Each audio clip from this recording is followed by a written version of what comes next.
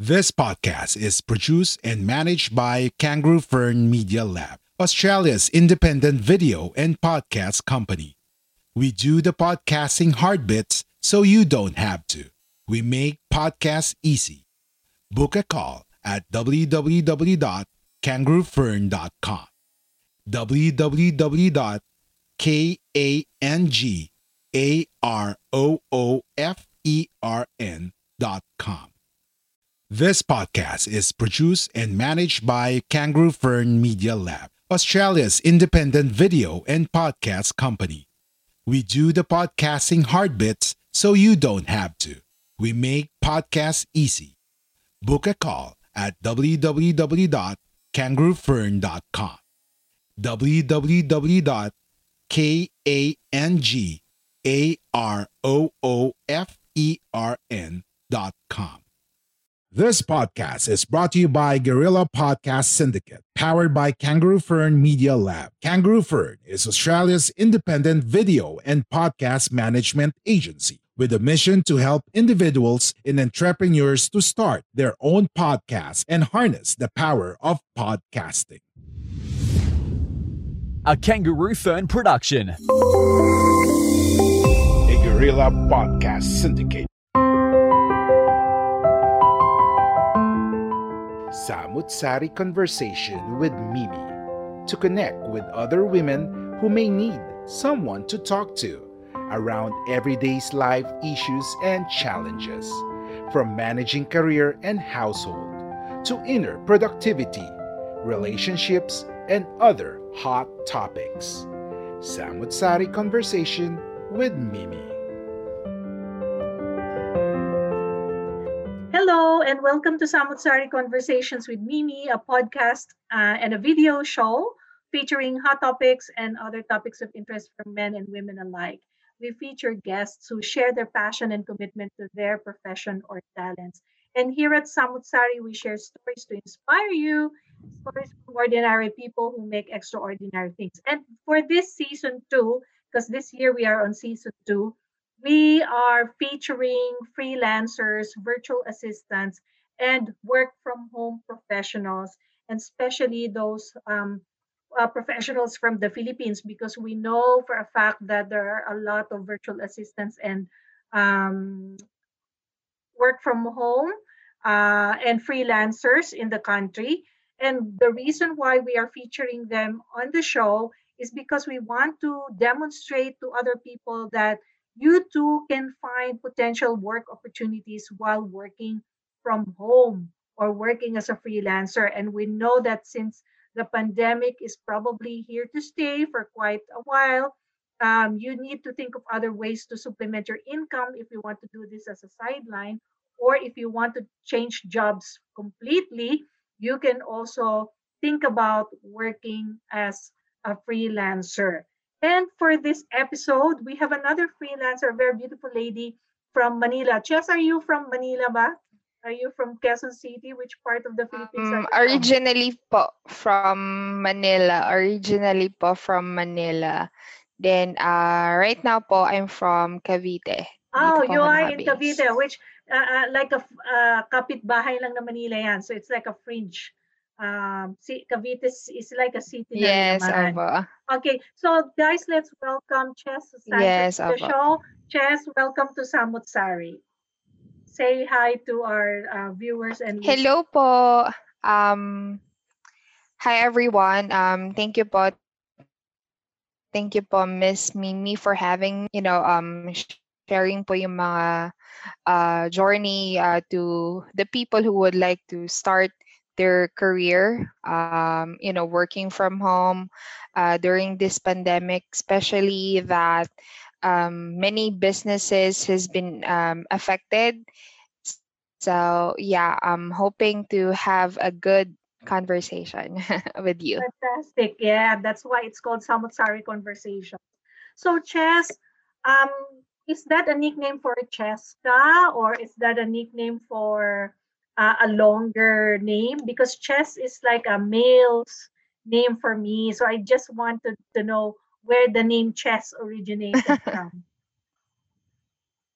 Yeah, Chess po is my nickname. Well, I'm an only daughter po kasi. So, my mom would like to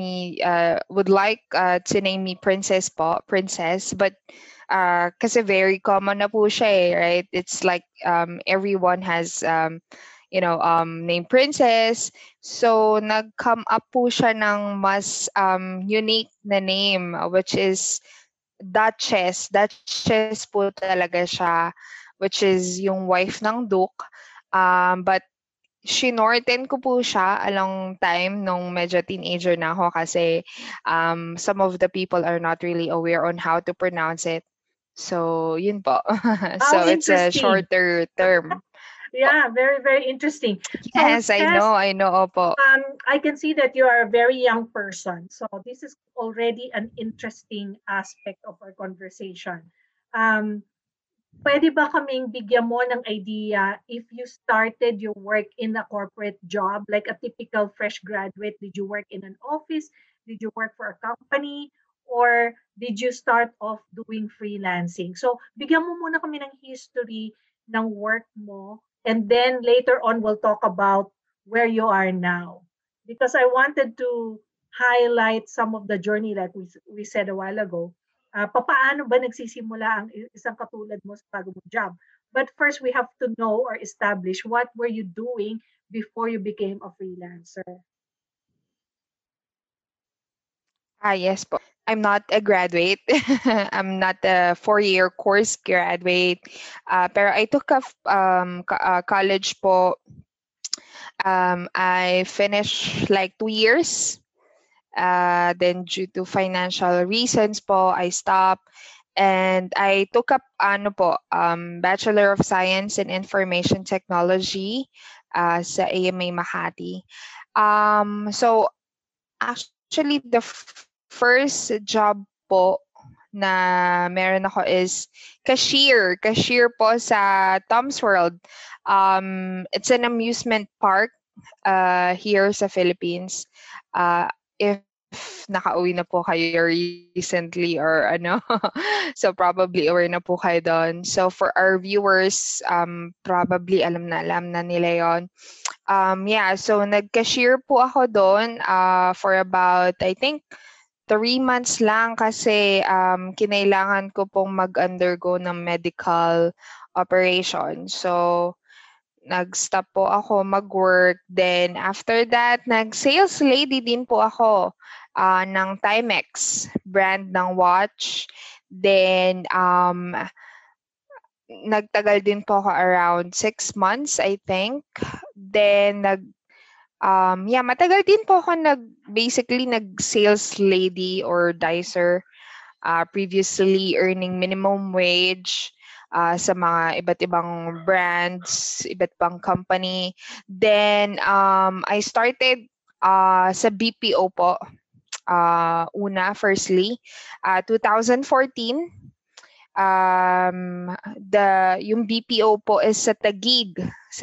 So, nauwi ako ng Parañaque because that is where my father is based po. So, balikan, mabigat ang biyahe. Biyahe. Every day talaga. Sobrang consuming. Lalo na yung C5 dyan sa Taguig. Ay, grabe talaga yung traffic. So, nag-start po ako in, I think that was around 14K lang ata yun per month. Yun lang po yung package ko that time. So, and so on. Yun po, hanggang sa nagtuloy-tuloy na po ako sa iba't ibang BPO for about 6 years. Iba't ibang accounts or company na rin po yung nahawakan ko sa BPO. And yun po talaga yung maraming na ituro sa akin in terms of communication skills, how to, talk to especially foreigners kasi hindi naman sila like us na yung medyo formal. kasi tayo pag hindi natin kilala pa yung tao at first. Sila kasi casual. So, yun po yung pinaka-journey ko way back nung sa corporate and yun nga sa ibang job na napasukan ko. Yeah, okay. Thank you for that. Wag muna natin pag-usapan yung freelancer mo ngayon. I still have more questions about your life prior to you being a freelancer. So for those who are listening to us na no idea kung ano yung BPO, what is a BPO? What kind of company is it? And ano naman ang work ng isang nagwo-work sa BPO? What sort of jobs are there in the BPO? BPO po kasi is business process outsource, the term itself. Mostly mga big guys na mga from out of the country, US, UK, Australia. So it depends po. So basically ina-outsource nila, pinapagawa nila here sa Philippines yung mga customer service, technical support, email support. So yun po yung pinaka ng BPO eh. So meron pong mga so what they call call center agent basically. Nagko-calls po, nag-a-assist ng mga foreign people, mga US or UK sa mga services, sa mga company. So iba-iba po. Wow. So 6 years ka na nasa BPO, and then you mentioned to me prior to us going on the show that you started being a freelancer just last year when the pandemic started. Was it a decision on your part? Yes. What is your personal decision na, okay, pandemic, ayoko nang mag-commute? Or was it because maraming na-lay off sa jobs nila? That's why they had to find another job. Ano yung situation mo that led you to change from your BPO job to being a freelancer? So you want to start a podcast? Or perhaps you've already started one, but you're still unclear on how you can actually make this podcasting work. No worries. That's why we're here for you. We are Guerrilla Podcast Syndicate, powered by Kangaroo Fern Media Lab. Join our network. Contact us at info@kangaroofern.com because we're stronger together.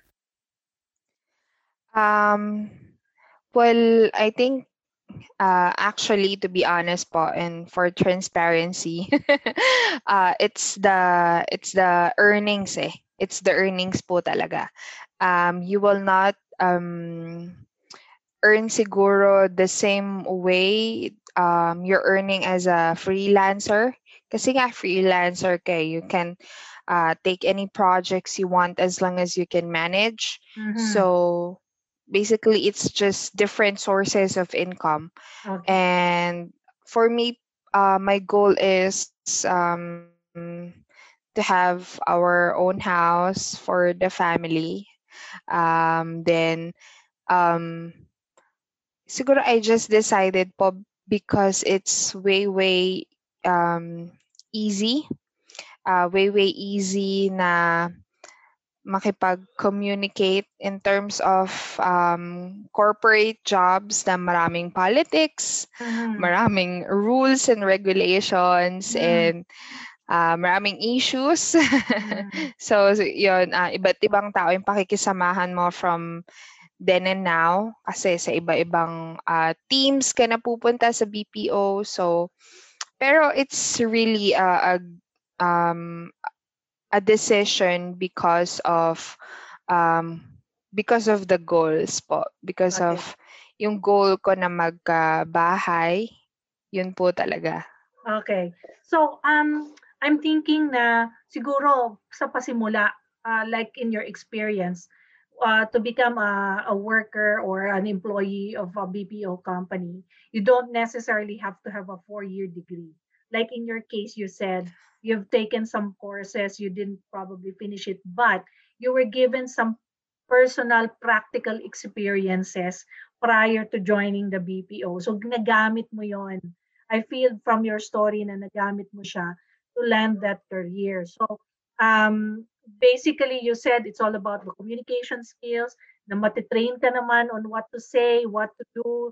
You have sales experience, so that helped you a lot. Pero now that you went to freelancing, ano na ngayon yung freelancing jobs na ginagawa mo?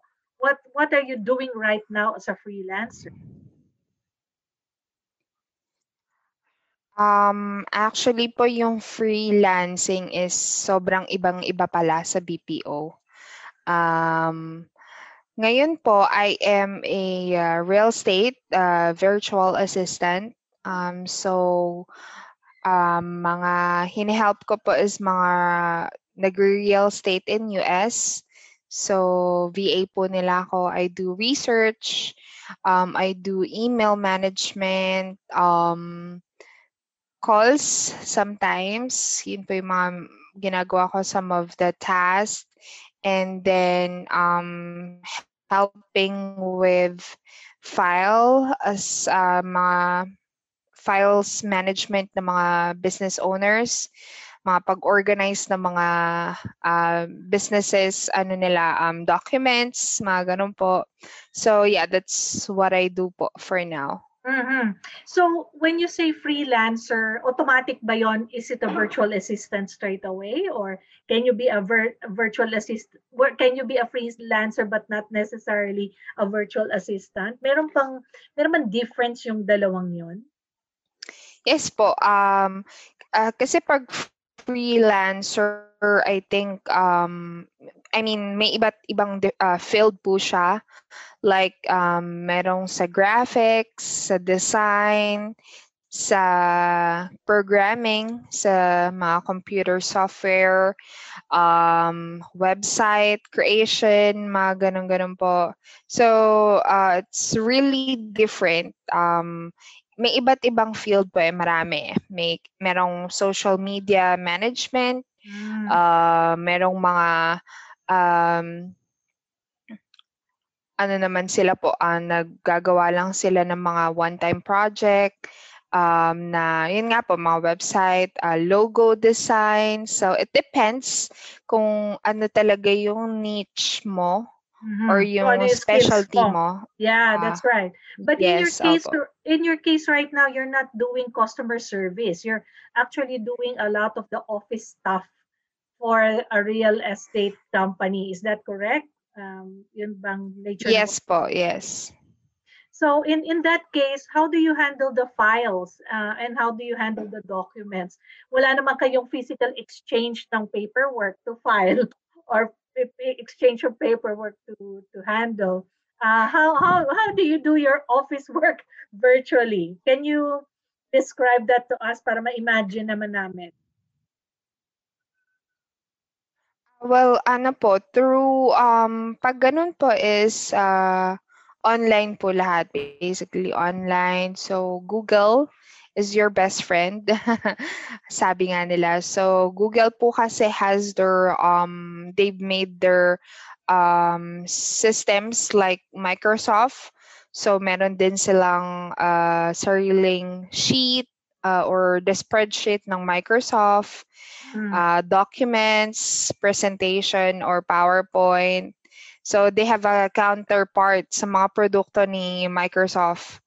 And for Google po kasi, they are cloud-based. So hindi mo sila kailangan nakastore completely sa computer. They can be accessed through the internet. So that's how we share files po with my clients, kung ano yung papagawa nila. So I send it or I make a Google Drive na tinatawag, parang your USB na cloud-based siya. Yeah. Then yun po, the clients can access it, or there's another way around, which is Microsoft Office, Excel, documents, PowerPoint, then through email. Basically po through email, we send through email yung mga documents. Okay. So one other question I want to ask you is, now that you're doing VA work, mas madali ba siya compared sa BPO in terms of your time management? And obviously, you don't have to commute anymore to Taguig. Ano ba yung nakikita mo mga advantages ngayon of of doing your work now compared to BPO, including relationship with your boss or your client? I think the difference po is in terms of workload, sobrang laki ng difference. Kasi sa BPO, you have a manager, you have a team leader, you have a subject matter expert na tinatawag, which you can ask for questions, yung mga questions mo regarding policies ng company. Or ng hinahandle mong issue ng mga customers, ganon.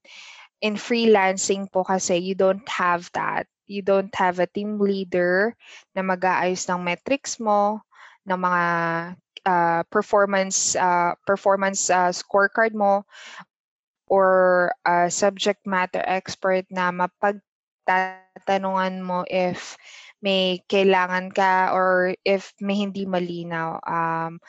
You would need to research it by yourself. Yun talaga yung pinaka-crucial na skill ng virtual assistant. You need to have many resources. You need to be resourceful, in short, in terms sa mga ipapagawa sa'yo. In terms of workload po, I think the difference kasi is call center po, mostly calls ang ginagawa ko. Pero now kasi, mostly non-voice po. I do, yun nga po, yung mga research.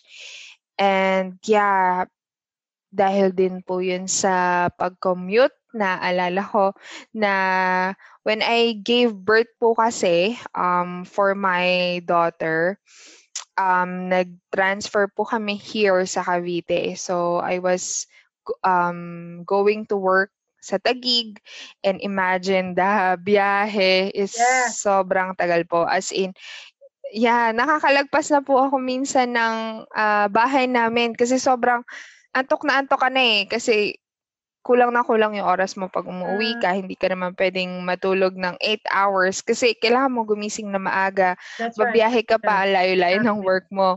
So, nakakatulog po ako sa biyahe. Lagi po ako lumalagpas sa bahay namin. So, ayun po. Yun po yung mga talagang naisip ko this time. Sabi ko, ayoko nang bumiyahe. Ayoko nang ng politics sa office. Ayoko na. That's right. So are you saying you are more in control of your time now, and you can do effective time management being a mom and doing your house chores and doing the work that is required? Kasi US and Philippines, ibang timetable niyan. So you have to be awake when during their office hours. So how do you do your time management? Give us a little bit of an insight on that. Well, may clients po kasi akong flexible yung time, meaning they allow you to work whenever you want, as long as you finish the task. So, pag ganun po is na-break in ko yung task ko into 3 parts, for example, and then I can do some cooking, pag kailangan, if needed po ko nung anak ko, if my daughter needs me, Mommy, I want this, Mama, na-attend mo na siya kasi basically, pwede ka yun nga, pwede mo hati-hatiin yung task mo in a specific time para ayun nga po, nakakapag-juggle between being a mom and sa pag-work. Yeah. So I think that's the one of the best benefits of working from home is that yung flexibility, your clients understand that. In terms of the challenges naman in your role as a virtual assistant, ano yung mga parang struggles mo, challenges mo, or mga things na nininibago ka pa rin, or things na hindi mo pa rin talaga gamay na gamay that you think others may be aware of as well? I think yung sa mga in terms po ng learning, kasi may mga bagay na hindi mo pa na-encounter before.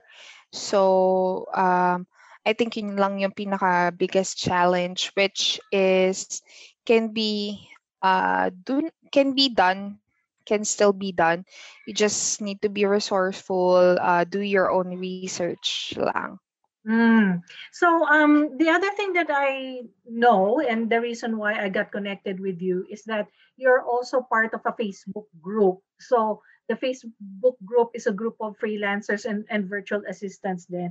Are you an admin or are you an active member of the group? What is your role in that Facebook group for aspiring VAs? We are Independent Podcast Network. We are Guerrilla Podcast Syndicate. Would you like to hear your brand while supporting quality podcasts? Contact us now at advertise at guerrillapodcastsyndicate.com. Yes po, it's the group po is Virtual Assistant Training Philippines. It's a group created by Eden De La Cruz, which also provides help to aspiring VAs. I'm an active member po. I also answer questions ng mga ka-aspiring VAs if there's any, and po, inspiring them to become one. Sharing tips if as much as possible po to the best of our knowledge. Yeah. And yun po. So may And time ka pa kasi po may time ka pa mag-Facebook. yun nga po. May time ka pa mag-Facebook. Yes po. Kasi Yes, you also syempre naman need that po. outlet. Yeah. So so based on your experience in that Facebook group, do you think that there will be more aspiring VAs, like more people will be interested or intrigued to know what it's all about and potentially apply for the jobs, or feeling mo lang this is just a phase kasi nga COVID? Do you think this will stay longer or it's just like a shiny new object? For me po, I think it's all up to you if you would like to stay in this industry for long term. It's all about sacrifice, perseverance, and I think this industry would last very long because everything can be done online, digitally, so it would really be a parang before po nung nagsisimula ang BPO na hindi maakalain na mag-grow siya into a large part of the economy. And for freelancing, same po, sobrang marami siyang opportunities for everyone. So if there's a newbie listening or watching to us, or somebody who is curious about what VA is, ano yung mga magbibigay mo na tips or advice sa kanila? Ano bang mga dapat meron sila para makapagsimula sila, at anong gagawin nila kung wala silang alam but they want to be in this industry? First is I would advise po to have the courage. Kailangan meron ka talaga niyan eh. And yung will na gustong-gusto mo talaga, yung motivation, because no one else will motivate you but yourself. And lakas ng loob. And lastly, yung tiwala mo sa sarili mo. Kasi walang maniniwala sa'yo kung hindi ka naniniwala sa sarili mo. Yun Parang po ang talaga bigat yung ng hugot mo na. Ang bigat ng hugot mo. crucial. So, ibig sabihin Well, I think po kasi even though you don't have experience, as long as you believe that you can do it, you can learn it, anything is impossible. And what about the clients? How does a newbie attract a client? How do you promote yourself, and how do the clients know that you can do the job? Paano bang sistema niyan? Meron ka bang agent na nagbibigay sa'yo ng client, or you actively look for your clients? How is a newbie going to navigate that? In terms po kasi for finding clients, we have many platforms po. We have online jobs, .ph, which is a very helpful website for online workers. Para po siyang job street ng on the counterpart. Mm, The difference is that yung client yung nag-hire sa'yo, not yung company. okay. And then what's your tip naman on how to keep your clients happy? For me po is quality nung work. Just make sure you're giving your best. Usually, yung mga clients, mababait po sila eh. They don't really expect a lot, especially if newbie. Hindi naman sila yung medyo strict. And I was fortunate po to really find a client who is very understanding.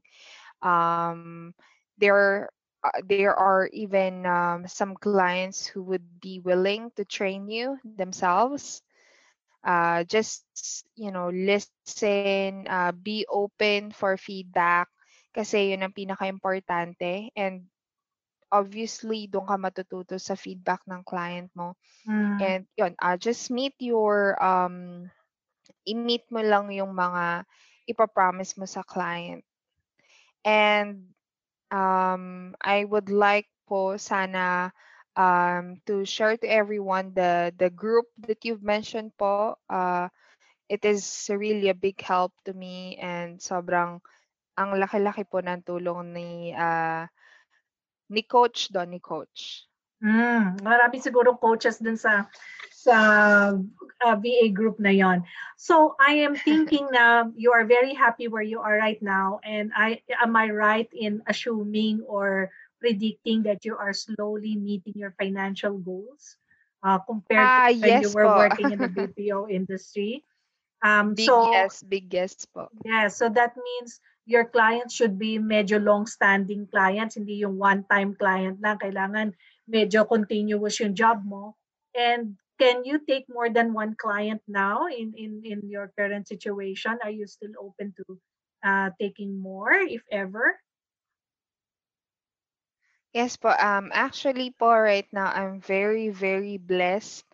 Um, in terms of financial, I think nandun na rin po ako sa pangarap ko. Actually, um, medyo mababa nga lang po yung pangarap ko eh. As long as hindi lang kami gipitin. Mm, Usually before, pag corporate ka is hahantayin mo lang yung sahod mo tapos magbabayad ka ulit tapos uutang ka ulit tapos mm. aantayin mo ulit yung sahod mo babayad ka ulit.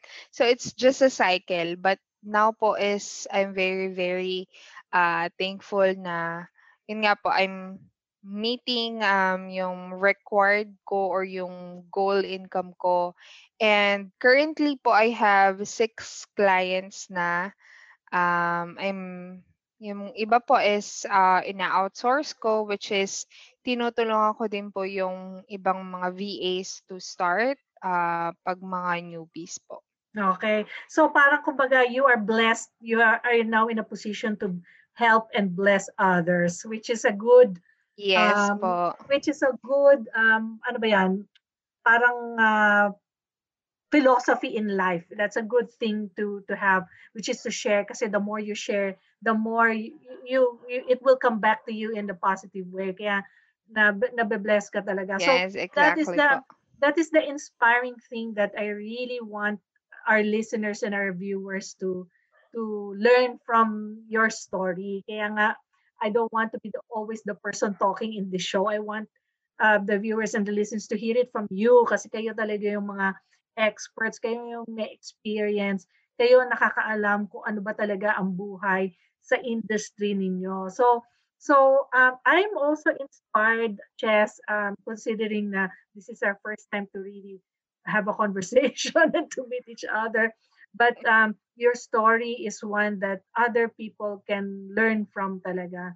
Na marami kang marami kang layers of life experience mo na nag-contribute sa mga decisions na ginawa mo and how you approach your work, which is to be as professional as you can. So lahat ng mga na-mention mo kanina sa akin, those are characteristics of a professional person. Hindi yung pera-pera lang to. You just really want to do your job properly, di ba? Kasi you're representing yourself. Sabi mo nga, there's nobody to back you up. No team leader, no. Yes. Ikaw lang, you're on your own. So, Jess, any final words before we conclude the Samut-Sari show today for people who are viewing or listening to us? Any final message? Yun lang po siguro yung just believe in yourself. Ako po kasi noon, ang tagal din bago ako nakahanap ng work online. So, if it is making you wait, it is worth it. I always believe in that. And I always pray to the Lord. Talaga pong consistently I ask Him na bigyan niya po ako ng client. And there are talagang umiiyak po ako sa kanya. I think that's the most remembrance ko sa paghahanap ng work online. And yun po, just believe in yourself kasi wala talagang ibang maniniwala sa iyo kundi sarili mo. And you have to do your own sacrifices as well. Of course. Instead of Netflix, you do your own study. It would be a big help. It would be all worth it po. Yeah. So Chess, alam ko 6 na ang clients mo, baka kulang na ang 24 hours sa'yo. But if people want to get in touch with you for like maybe tips or maybe if a client can ask you to refer them to other VAs, how do people get in touch with you? Facebook po, I'm Chess Sanchez po sa Facebook. You can message me po, anytime. As long as hindi po hawak ng anak ko yung cellphone ko, makakasagot po ako agad. Okay. Kasi po yung daughter ko is malaro na po siya. So, minsan matagal po ako mag-reply. So, feel free po to if you have any questions. And don't forget po to join our group, yung Virtual Assistant Training Philippines. We provide opportunities po. We also have courses po. We also have a course there, a free course that would help you start your career. Okay.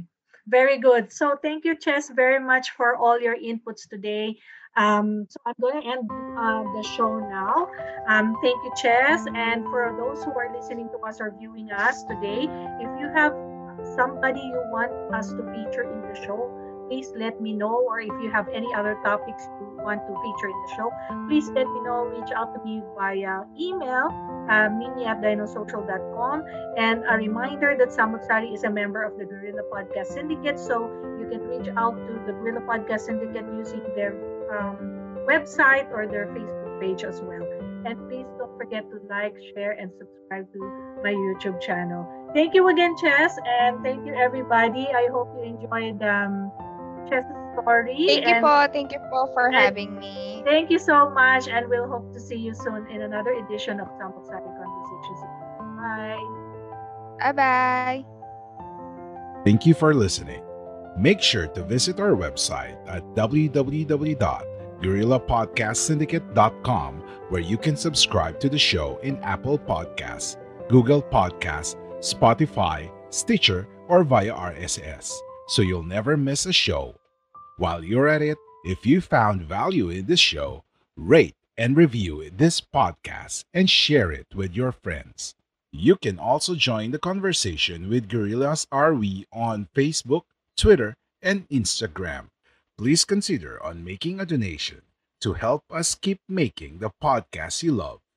If you have any questions, feel free to reach out to us.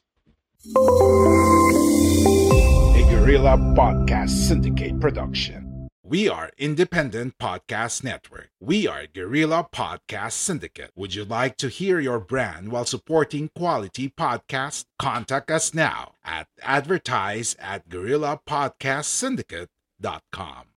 Are you ready to finally start your own podcast? Maybe you already have one, but need a podcast manager to help you level up. We're here for either. Book a call at www.kangaroofern.com. www.kangaroofern.com.